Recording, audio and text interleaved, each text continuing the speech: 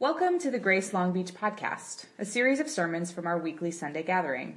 For more information on our church community, values, and service times, please visit www.gracelb.org.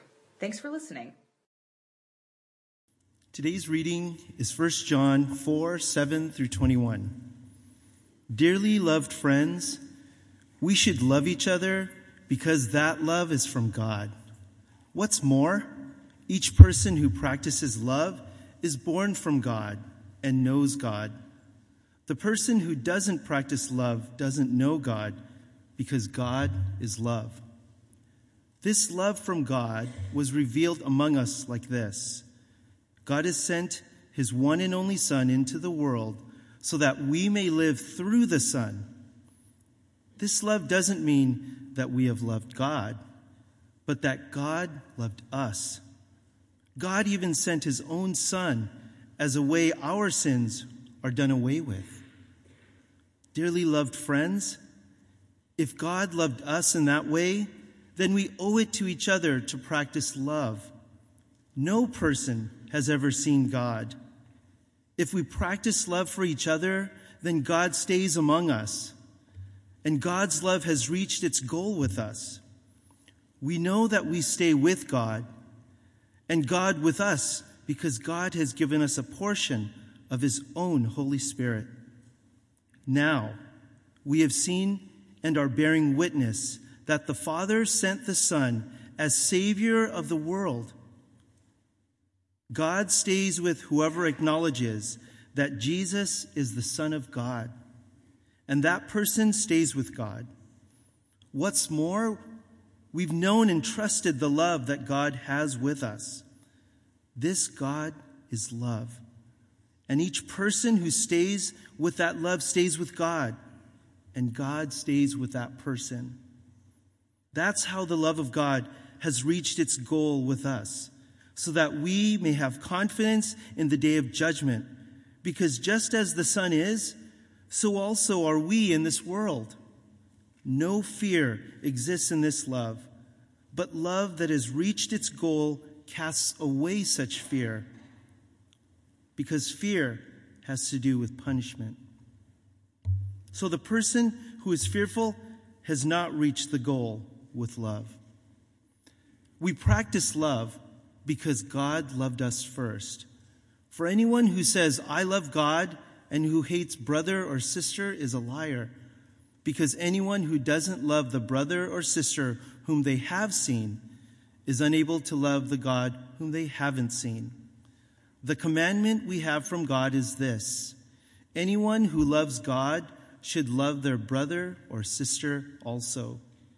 This is the word of the Lord. Thanks be to God. Kids, you are dismissed to King's Quest as the rest of us are seated. Good to be with you all this morning. My name is Daniel Long. I'm a pastor here at Grace, and I'm going to be sharing with us from God's Word from 1 John 4. Before that, I'd like to pray and ask that God would be the one who speaks to us. So will you pray with me? God, thank you for being a God who is mindful of us, who cares for us, who desires to speak to us. Give us ears to hear you. Give us the humility and the open hearts to receive what it is you have to say. God, I ask that through our encounter with you, we might be transformed people, that we might experience the love that you have for us so that we might bear witness to that love. In Jesus' name we pray. Amen. So we've been in a series in 1 John 4 for the last few weeks, and today is actually the last week of this series in which we've been talking about the love of God. And if God so loved us, then what might be possible? And we've spent the last 4 weeks or 3 weeks and this morning talking about various components of that. This idea that it all begins with the love of God, that our spiritual life together begins from that point, from this point of God loving us. And then we talked about how we are born of God into God by the cross. And last week we talked about the this relationship between love and fear, and how God's perfect love casts out fear, and how it might help us to present ourselves as we are, not these highly edited versions of ourselves that we want people to love. Well, this week we're going to be talking about because of love. So what does God's love make possible? And the whole idea of God's love and kind of being immersed in it for the last few weeks has been really challenging for me. My wife and I, we just finished season 2 last week of The Marvelous Mrs. Maisel. Now, yeah, right, okay, that's good. So you guys watched that too, which is great. So in the last episode, the last line, so Midge Maisel is this character who, because of something that happens in her marriage, she turns to stand-up comedy. And this is in the 1950s, and she's a woman, so I don't know if you know this, but that's strange. That's rare, that this would actually happen, that she would have a voice, per se. And what's interesting in this story is that she begins to like it. She wants to be in relationships with other people and friendships, but then at the very end of season 2, and I hope you've seen it, but honestly, this introduction doesn't work unless I spoil. No, I won't spoil it too much. Don't worry, but you know the story. So she gets to the end, and her final line is this: after making some decisions and being confronted with this reality that she might actually, because of what she wants, she might be alone for the rest of her life. She might end up alone. And she goes to this one central person in her life, and she says to him, "Tonight, I just need to be with somebody who loves me. Somebody I know who loves me." And it was so frustrating. Because if you followed the story, it felt so weird. And my wife and I turned it off, and we're like, well, that's annoying. I don't know what to expect. But I think as I've thought about that ending, one of the reasons why I found it so frustrating is because I can actually see myself in Midge. I can see myself wanting all of these different things, or thinking that all of these different things are going to give me this sense of satisfaction that I want, or that I've been longing. This love coming from people as she's standing on the stage making them laugh. Or this love from this husband who really betrayed her, but she can't seem to stop loving. This love from this doctor who's really affectionate toward her and wants to be with her. She's pulled in all these different directions of wanting to experience love. But everything seems to be lacking. Nothing seems to be giving her what it is she wants. And I can't help but think of that famous Augustinian phrase that says, "We were made for you, Lord. And our soul is restless until we find our rest in you." And I wonder if you this morning find yourself in a place of restlessness. That all of the different things that you've tried to give you a sense of worth or fulfillment, of feeling loved, I wonder if you've come to the end of those and say, man, there is still something missing. There is still something lacking. And I just want to be with someone who loves me. Well, in 1 John 4, it is very clear who that someone is. Very clear where that love comes from that will fulfill, that will provide all that we've been looking for. And it is the love of God. That is where the spiritual life begins, and it is what produces the power for us to be able to then love in a way like God. So because of love. Now John, or the writer, the author of 1 John, suggests that the love of God is to produce within us love for one another. Now if you want to turn to your Bibles to 1 John 4, 10:23 is the page. It's almost as if what the author is wanting to do is to talk about how we're to love one another, but he can't talk about how to love each other if he doesn't first talk about the love of God. But if you see in the passage in verse 7 and then in verse 21, it's bookended with this call to love one another. Verse 7, "Beloved, let us love one another, for love is from God, and whoever loves has been born of God and knows God. And then verse 21, and this commandment we have from him, whoever loves God must also love his brother and sister. That the love of God is to produce within us love for one another. That is one of the primary goals of God's love, is to help us love each other. And see, here's the thing about this text. It constantly goes in and out of talking about God's love and then how we're to love one another. And if we love God, then of course we're to love our brothers and sisters. And how can we say we love God but yet not love our brothers and sisters? It's all wrapped up in this big ball of yarn, and you can't detach them. And to do so would to do something contrary to the good news of Jesus Christ and what he's made possible. A writer about the spiritual life named M. Robert Mulholland talks about this, and he has this book on the spiritual disciplines and how they exist to actually help us to be with one another.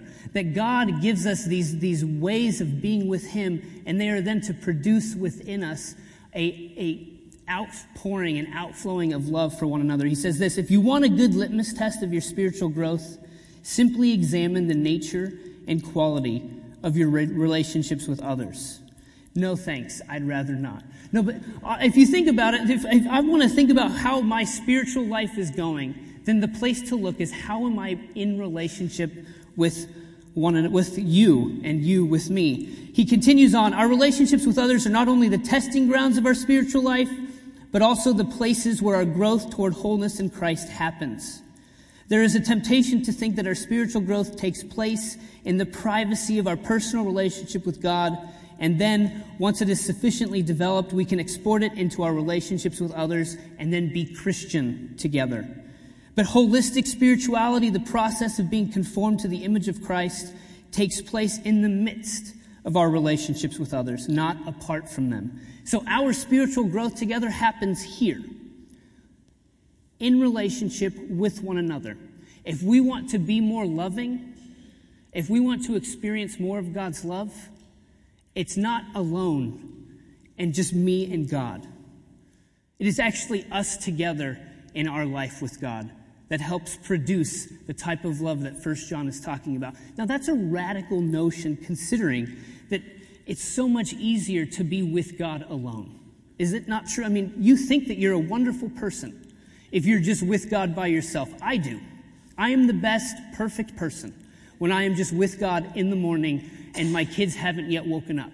But as soon as I'm in relationship with other people, as soon as I make choices that offend, or as soon as other people make choices that offend me, that's when the good news of Jesus Christ is actually tested.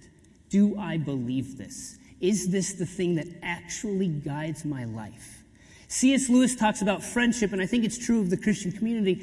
He says it's really easy to look at your friends, to look at Christian community and think, man, I've made really good choices of the people that I'm around. Right? This is true of your friends. You can look at your friends and think, man, I picked these people. But he says, what if we thought about the Christian life in such a way that there are no chances, but that somehow God is in control and responsible? What if it was more that God chose us for one another? How would that change the way that we think about our life together, to think that you and I, in relationship to one another, I didn't choose you, you didn't choose me, but somehow God chose us to be together? How does that reframe our life together? How does that reframe our differences, our struggles, our arguments? If God chose us for one another, then we need to grow up into Christ together, believing that we need each other actually to be shaped into the likeness of Jesus. That I can't do it apart from you, and you can't do it apart from me, even if you would like to. It's all wrapped up together. We need our brothers and sisters in Christ. Now, here's why I think this is important, or one of the reasons. And I'm going to speak personally. As I look at the church, and I'm going to speak from somebody in my generation, The younger generation. It wasn't a joke. I wasn't trying to poke at those who are in the older generation. But as one in the younger generation, I want to talk to those who are younger. Or maybe I want to talk to those who are older and I want the younger to hear. Whatever. I'm just going to talk and then you guys can figure it out. But there's this thing happening in the church, in capital C church, not just ours, in which young people in a younger generation are actually finding it really difficult, finding it really hard to know why they are a part of this thing at all. The church. It actually seems like it's a lot more challenging and difficult than what it's worth. What good is it doing? Because this thing is too hard to be a part of. Now you hear, and it's actually pretty common, people who are part of the faith, and you can hear this in podcasts and interviews all over the place. There's so many different stories of deconversion, where these people who grew up in these Christian homes, and usually around my age, they start to wonder, I don't know if I need this anymore. I don't know if this actually makes sense of my life or my experience. My understanding of God seems to be so much different than my parents' understanding or those who are older. So maybe the thing to do then is to exit the church, to go outside of it. And then over time, faith seems to dwindle. It doesn't seem to have any sort of bearing on one's life. And sooner or later, they don't have any need for God. Now, is that something that you feel, or is that something that you are aware of, at least in terms of people you talk to, who maybe are younger? And I'm not saying it has to be younger. I'm saying that's where I notice it most often. There's this real sense that the church that is represented by these people who are older, and they just don't get it, or they don't get me. And so the place where I need to go is outside of it and to find people who are more like-minded. But then there are those of you who are older, who you've been a part of this thing called the church for a long period of time, and you have this sense of things. And you look at the younger generation, maybe me, I don't know, and the things that are happening and sort of the tensions that are building. And it's easy to think, wow, they just don't get it. Or they don't really fear God, or they don't love God to the extent that they should. And holiness and this type of living, it doesn't necessarily, it's not part of their life. And so there's a sense in which you can have fear of like, oh, don't let them change this. Now, is this something that resonates with you in terms of how the church, capital C, is operating? I hope it's not just me, because I feel like it's in the air. Well, what I'm trying to say is what is easy to do, if God's love isn't guiding us, we then just find people who are like us. We find people who are like-minded in the ways that we are like-minded, and we actually don't need the love of God to make it possible. We just need to like each other, and we need to agree with one another completely and wholly. But see, for those from the younger generation, here's what I want to tell those of you in the older generation. I need you. Those who are younger, we need you. Those of us who feel like we're wandering or we're not sure what to do or how to think about God, we actually need you in our lives, and we need your grace, we need your mercy, and we need you to be with us and to help us and to grow up into Christ. But those of you who are older, you need us too. You need us in our questions and our longing to experience and encounter something transcendent again. That desire, I promise you, those of us who are young, and I talk with enough young people and friends to know this, they want to experience God again. Well, that desire to encounter God afresh, those of you who are older need that. And we need to pray together that God would do something. But see, none of that will take place. We will not stay together or be together unless we are working to love one another. And that work, I'm not saying try harder to love. That's actually not at all what I'm saying. The work is finding our place, our rest, our identity, our love again in God. In 1 John 4, he cannot stop using the language of abide. Abide in my love. If you abide in my love, you will love one another. Abide, abide, abide. What does that mean? It's this interconnectedness. It's this like resting in the current of God's activity. It's placing yourself in the current of God's love, so it is the thing that empowers us. It's what makes it possible. Let's look a little bit in the text, verse 12. No one has ever seen God. If we love one another, God abides in us, and his love is perfected in us. Now, think about this for a minute. No one has ever seen God, but the way to see God is to see his love perfected in us. Now, if the world is looking for God, then the place to find it is in the way that we love each other. And the world is looking for God. And it is our love for one another that will perhaps bear witness to the fact that God actually is, and that he has done what he has said he has done in the person of Jesus. Verse 13, by this we know that we abide in him and he in us, because he has given us of his Spirit. Verse 15, whoever confesses that Jesus is the Son of God, God abides in him and he in God.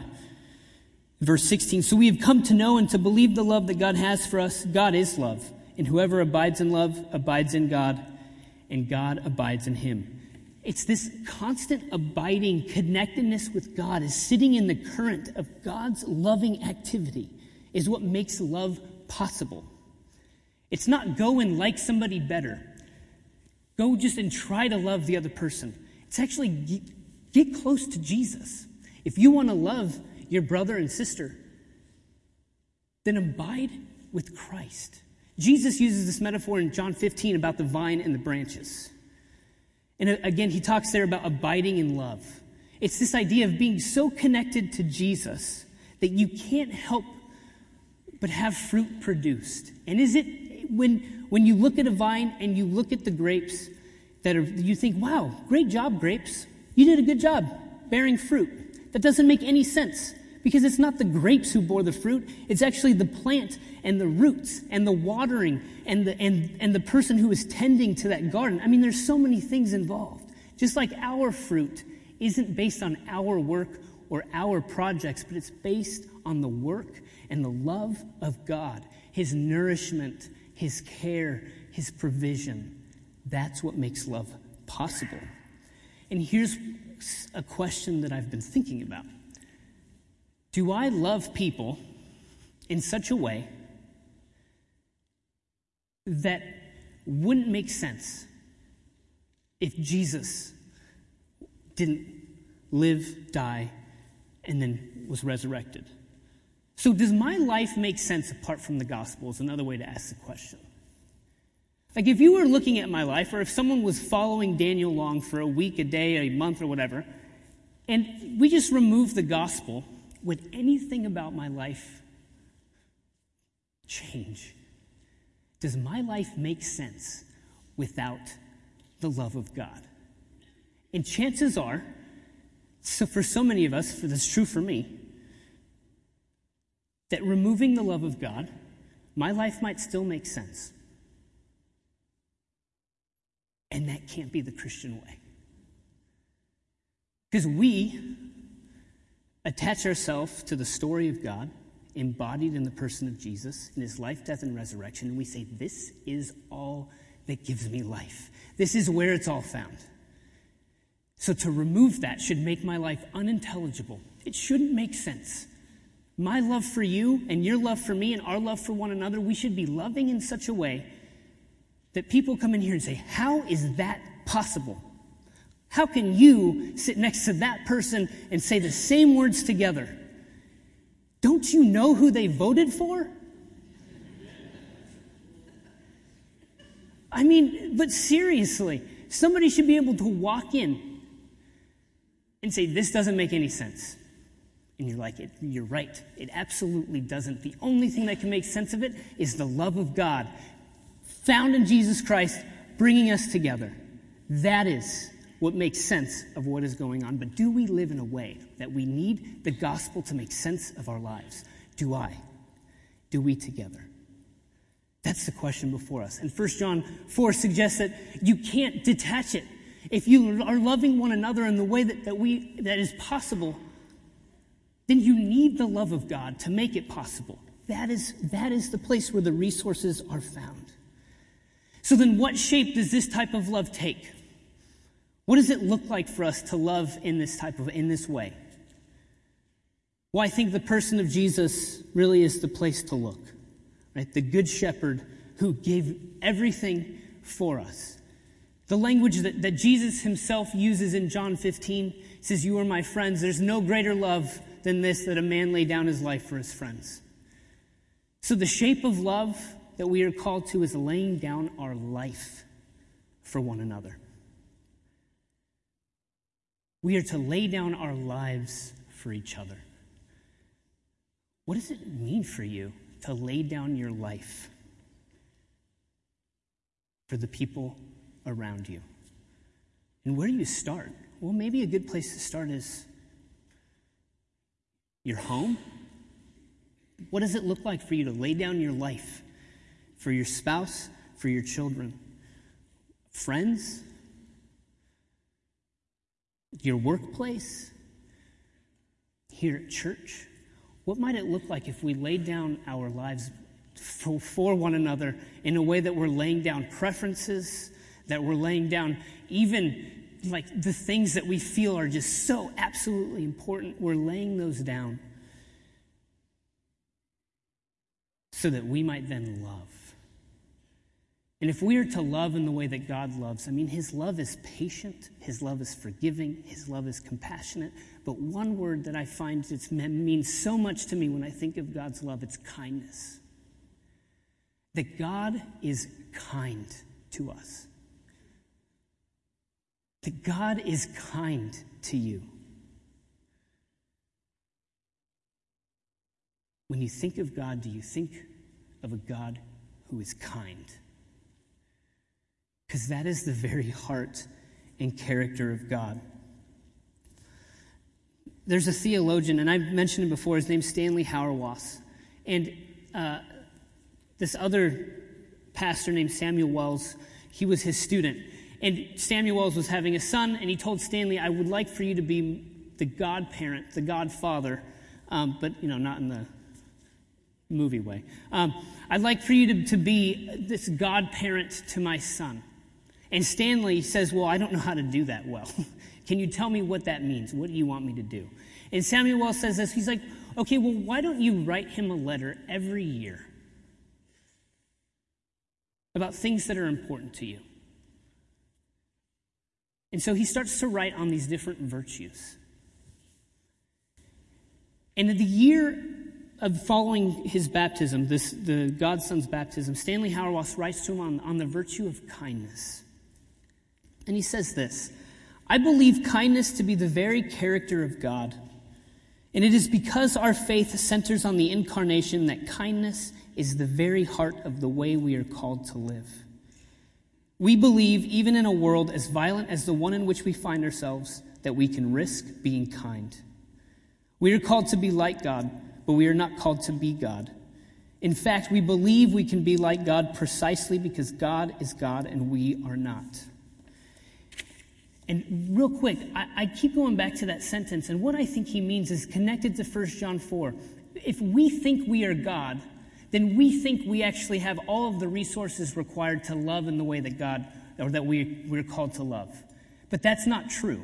We need God to love like God. We need Jesus to love like Jesus. We are creatures created by kindness to be kind to all that is. To be kind is to learn how to be a creature with other creatures without regret. To be kind is to learn how to receive kindness from others without protection. To be kind is to be drawn into God's good creation without fear. To be kind is to be disposed to trust the gifts of others that quite literally make life possible. To be kind is to know when not to speak, because nothing can be said that is not false. To be kind is the willingness to be present when nothing can be said or done to make things better. Kindness, the very heart and character of God. And so what might it look like for us to be kind to one another in a way that requires the love of Christ to make it possible? What might it mean for us to be a community empowered by God's love so much so that we then begin to see one another differently? We begin to interact with each other in a different way. That we then become a community empowered by God's love to bear witness to that love in the world. I mean, imagine what the world might say. Imagine how the world might respond. Confusion might be a good place where the world would respond. How does that work? That doesn't make any sense. We need the love of God to love like God. We need Jesus to love like Jesus. So who do you need to forgive? Who do you need to move toward? Who do you need to give yourself to in a way that is challenging because you know you've been withholding in some way? Who do you need to say encouraging words to? Because so much of your language toward them has been really salty. Who do you need to move toward because you know you've been needing to have that hard conversation and you've just been avoiding it? And your relationship, it's decaying as a result. Who as a community are we called to love together? Who are the people among us who need what we have to give, who are in desperate need of something and we have the resources?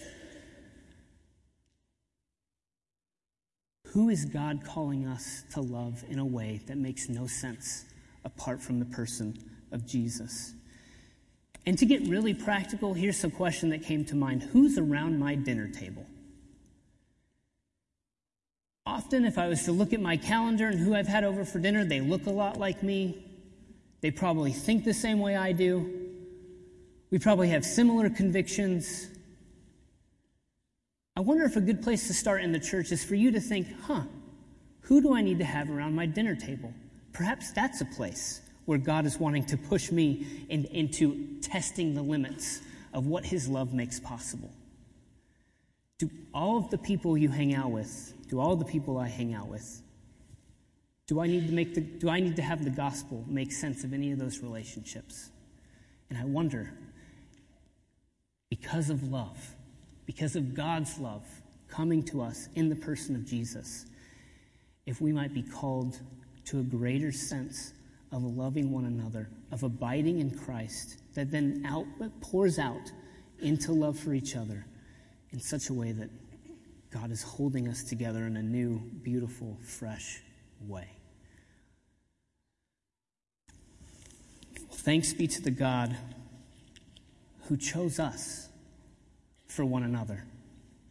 Thanks be to the God who has brought us together out of his love so that we might grow up into Christ and into the love of Christ for one another.